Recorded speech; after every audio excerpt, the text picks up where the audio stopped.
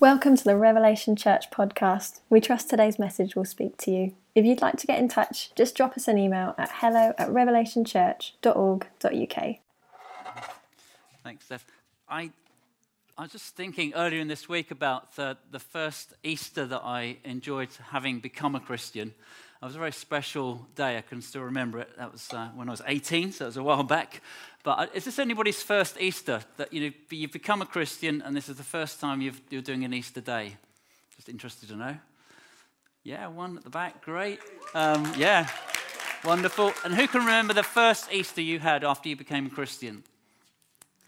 Did anything special? We were a group of teenagers. We did a sleepover at a Methodist church hall. We had an adult come in to sort of do some meditations with us and to help us in worship and Bible studies and things.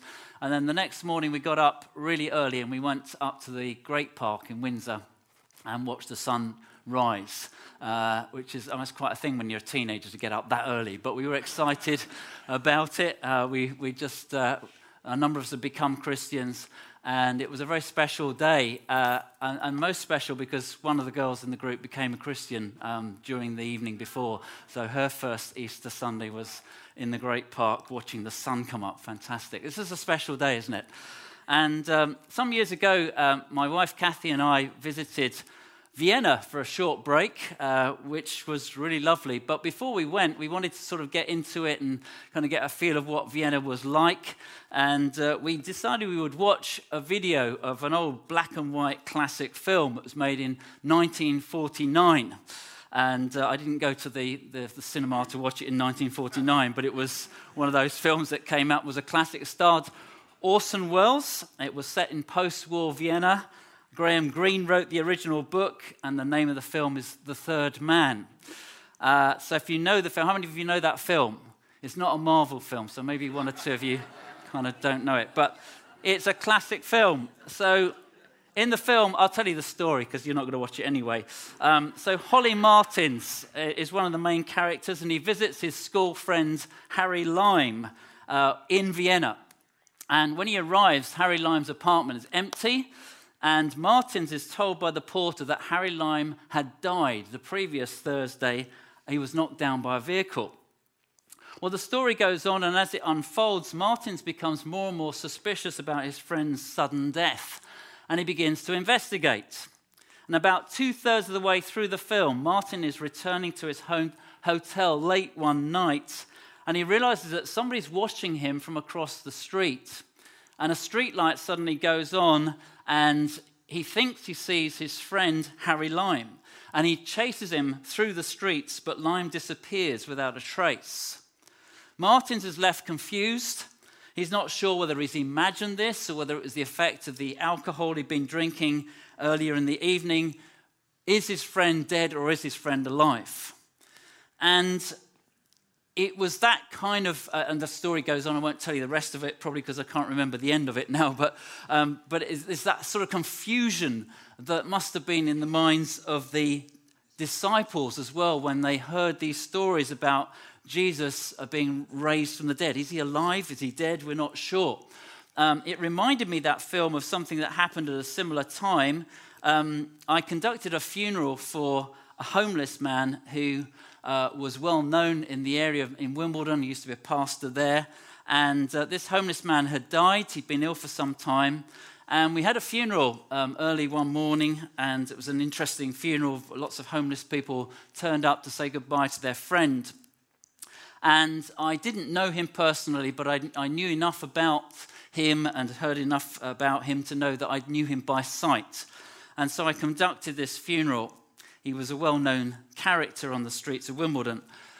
And then a few months later, I was walking up to the shops. I was going out at lunchtime to get some sandwiches from Tesco's.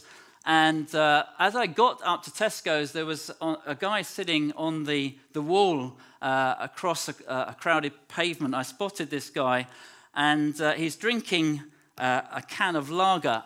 And I thought, oh, this is the guy whose funeral I did a few weeks ago. And I was a bit confused temporarily. And I thought, he was looking really well for somebody that died a few months ago. And then my brain caught up and realized that I couldn't possibly have been the same guy. That must have been somebody else in that coffin. And I thought it was him. And there's this confusion in my mind. And I can imagine that the disciples were feeling a similar kind of confusion when it came to Easter Sunday morning. There were these unconfirmed reports to say that Jesus had actually risen from the dead. The details were sketchy. The news was difficult to take in. There was not a shadow of a doubt in anybody's mind that Jesus had actually died on that cross. It was a very public execution. I mean, everybody in Jerusalem knew about this execution.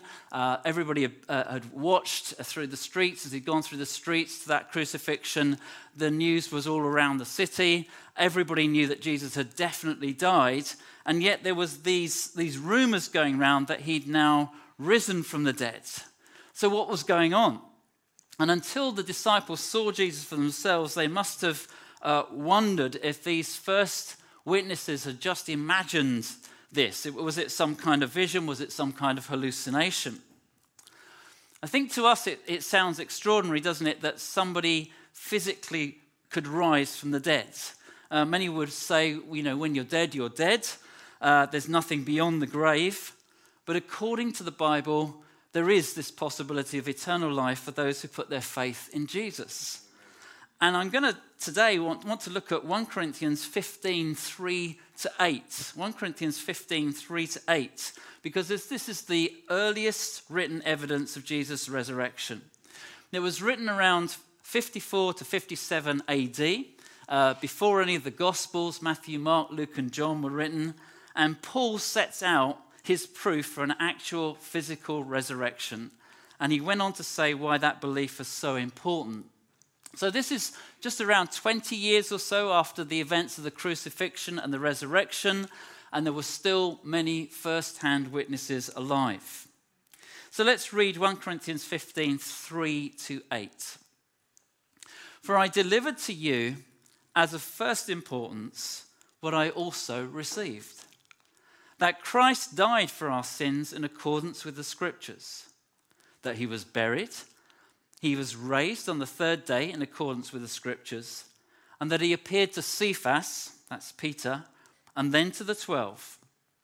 Then he appeared to more than 500 brothers at one time, most of whom are still alive, though some have fallen asleep. Then he appeared to James, then to all the apostles. Last of all, as to one untimely born, he appeared also to me.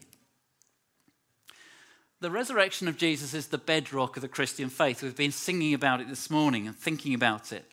If it is false, then everything that Christians believe just collapses in a heap, like the proverbial pack of cards. There's a writer called Lee Strobel who was an atheist, but he examined the evidence of the resurrection, and he said, the resurrection is the supreme vindication of Jesus' claim to deity. If he didn't rise from the dead, he clearly isn't God. So that's why it's so important to establish the truth of the resurrection.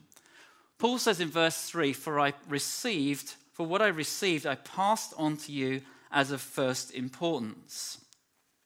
Now these words, received and passed on, were technical words used by the rabbis when they were passing on oral traditions in a fixed form. So what follows in verses 3-8 is probably an early Christian oral tradition. Paul is linking himself then with the earliest traditions about Jesus, these traditions that were passed on by word of mouth. He wasn't an apostle at the time of Jesus' death and his resurrection, but he became a Christian about a couple of years after the resurrection. And in Acts 9, 26-28, we read there that he arrived in Jerusalem and spent time with the apostles. So scholars believe that he wanted to get as many first-hand accounts of Jesus' teaching and the resurrection as he could during that time. And almost certainly in that time, he passed on that information as first-hand information to the Corinthian church. In his commentary on 1 Corinthians, Gordon Fee states that most scholars consider these verses are an expression of a very early Christian creed, which Paul incorporates into his letter. So the creed would have been memorized by early disciples alongside other creeds that gave them the doctrines of the faith. So this creed was in use within a few years of Jesus' resurrection. And so this particular passage is an important primary source proving that the earliest disciples were convinced that Jesus physically rose from the dead. But could the early disciples have been mistaken? I'm sure, like me, many of you will have studied these different theories about the resurrection. I remember at school we studied the swoon theory, which was the idea that Jesus didn't actually die on the cross. He just fainted, he lost consciousness, and he recovered in the tomb.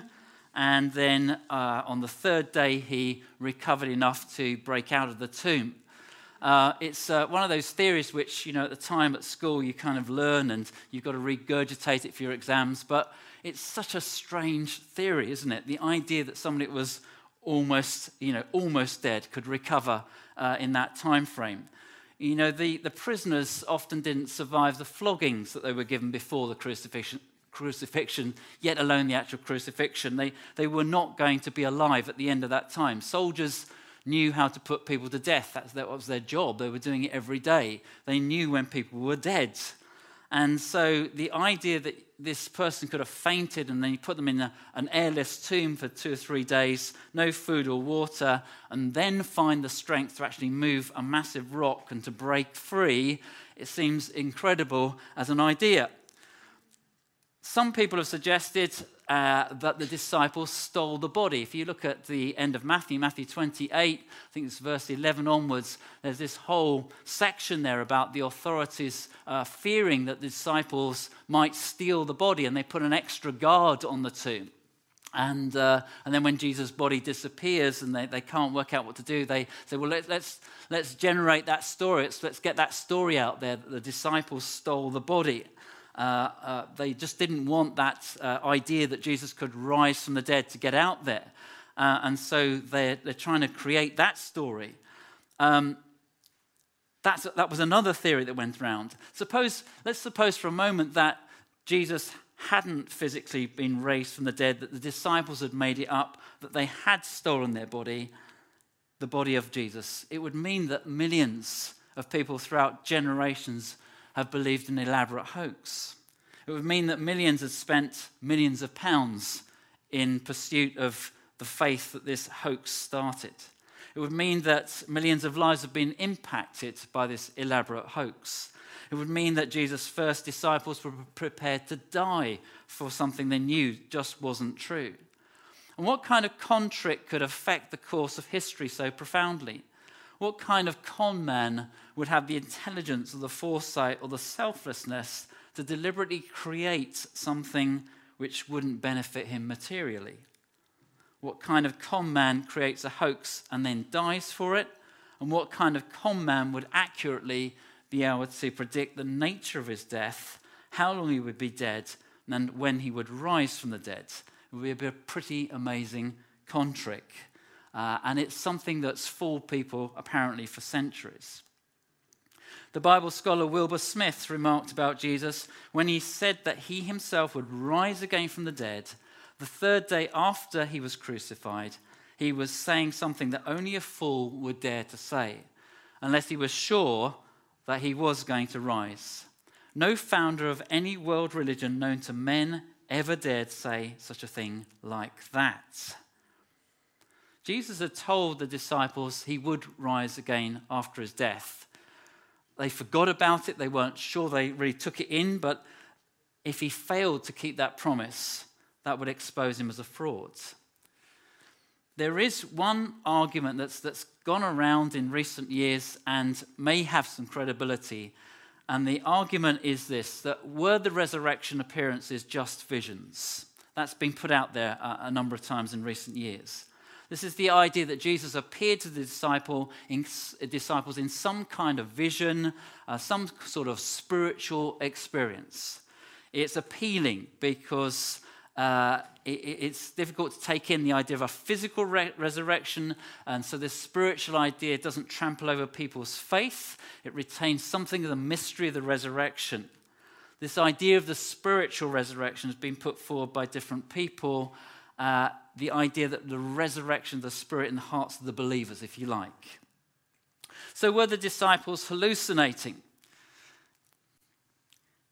In his book, Glory of the Christ, Peter Lewis dismisses this theory. He says, look, 500 people saw Jesus at the same time. This is what Paul says in this passage in 1 Corinthians 15. Despite the fact that Jesus has spoken of his death and resurrection, they weren't actually expecting it. They weren't psychologically geared up for it.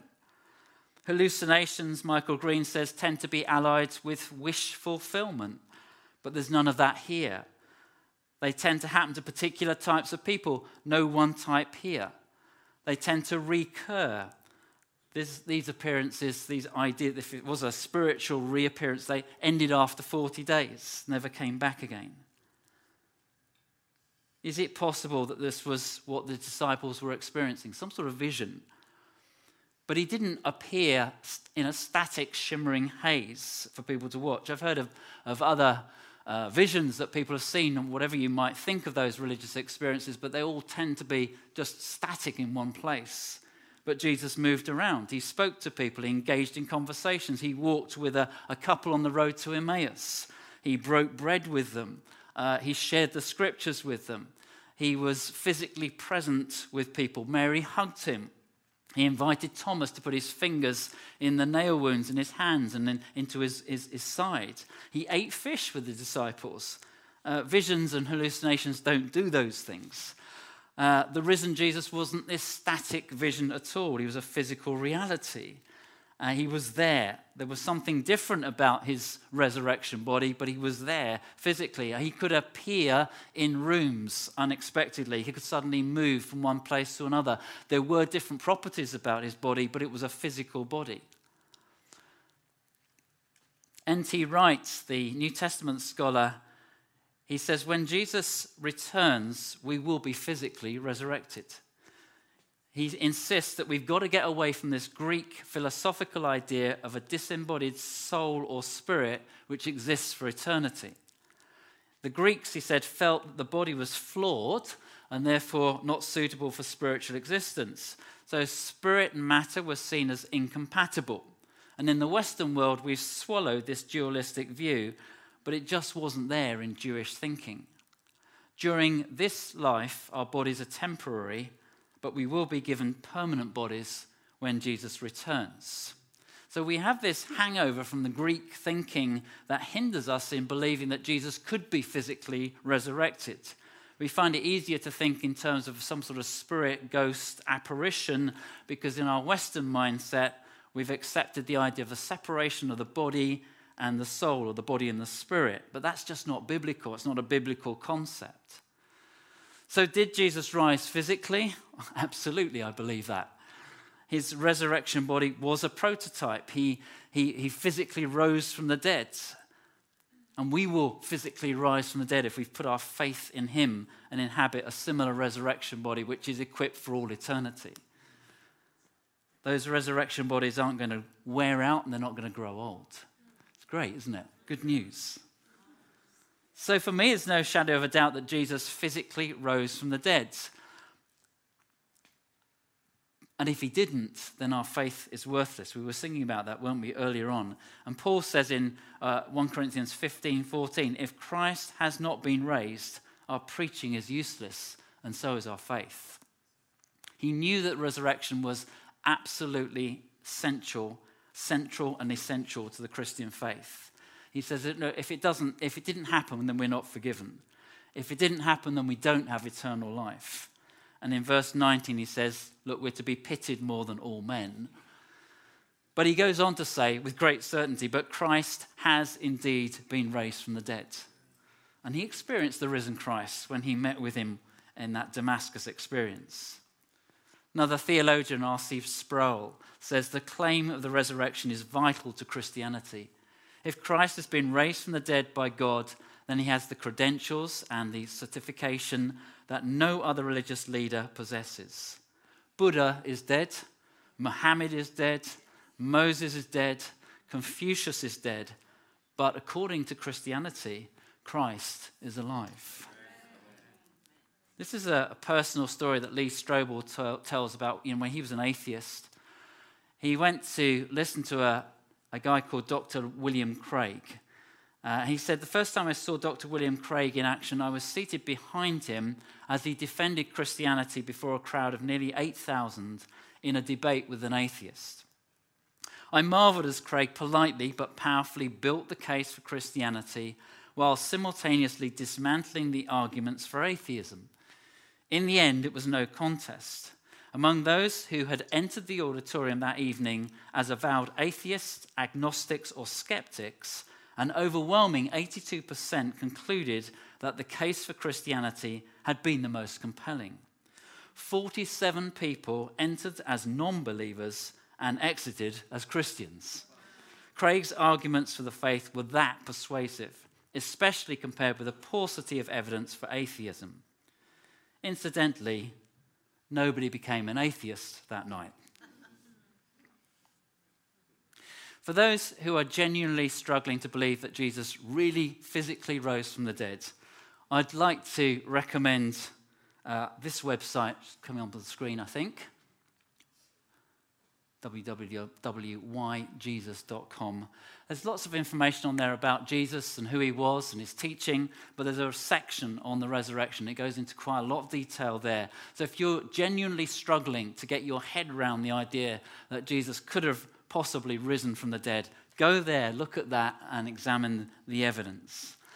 And if you accept that Jesus must have risen from the dead, but you're not sure about the implications for your own life, I want to encourage you, as Steph mentioned earlier, we have an Alpha course, and people have found that so helpful. Many hundreds of thousands of people now around the world have done Alpha courses. It's an introduction to Christianity. It helps you to go step by step to understand what Jesus has done for you. And so many people have found that their faith has come alive through doing an Alpha course. It's starting on the 16th of May, and the details are up there on the screen. I want to just end there. I'm going to hand over to Steph in a moment, but let's just pray together, and let's continue after that with a song of worship as well. Lord, thank you so much for this extraordinary story. It's happened so long ago, and yet still impacts the whole world in such a dramatic way. And Lord, it's changed and transformed so many people's lives. We thank you, Lord, that the evidence is there for the resurrection.